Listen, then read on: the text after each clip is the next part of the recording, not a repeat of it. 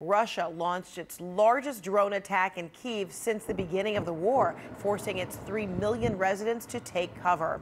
The Ukrainian Air Force says its defense systems destroyed 74 out of 75 Russian drones. However, several residential buildings were damaged from the debris.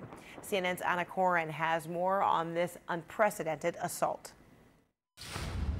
Russia has launched the largest number of attack drones on the Ukrainian capital ever since it launched its invasion on this country in February of last year. Ukrainian President Volodymyr Zelensky says this attack was a deliberate act of terror. In the early hours of Saturday morning, loud explosions could be heard all over Kyiv, as the capital's air defence systems worked in overdrive.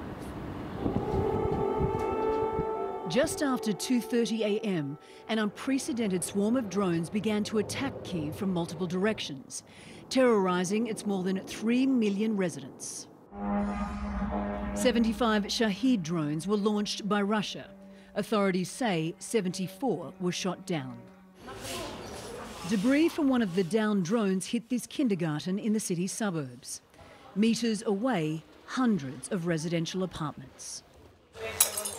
Shattered windows, a sign of how close the war had come. Too close for Yevgenia and her 2 young daughters. We heard the sirens and ran into the hallway and were waiting for this to pass, like always. But then we had a huge explosion. We thought our house was going to be destroyed.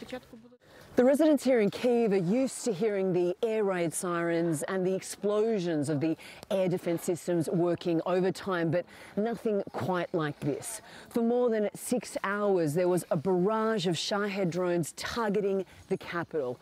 And this, behind me, is the result of one of those drones shot down. Inside the kindergarten, Olga, one of the teachers, is distraught. All my life I've worked here. Look at the destruction, she cries. Her colleague says, everything is okay. We will clean this up. Don't worry. Thank God everyone is alive. 5-year-old Yaroslava looks through the fence at a playground she would frequent every day. That's my kindergarten. I had music and dancing classes in this building. I feel sad the drone came and destroyed my school.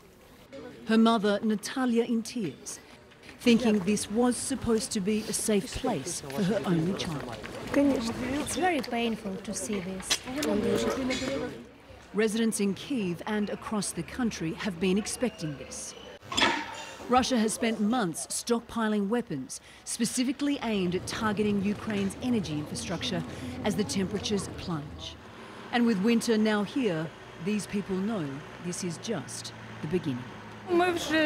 We've got used to this, but I don't want to get used to it.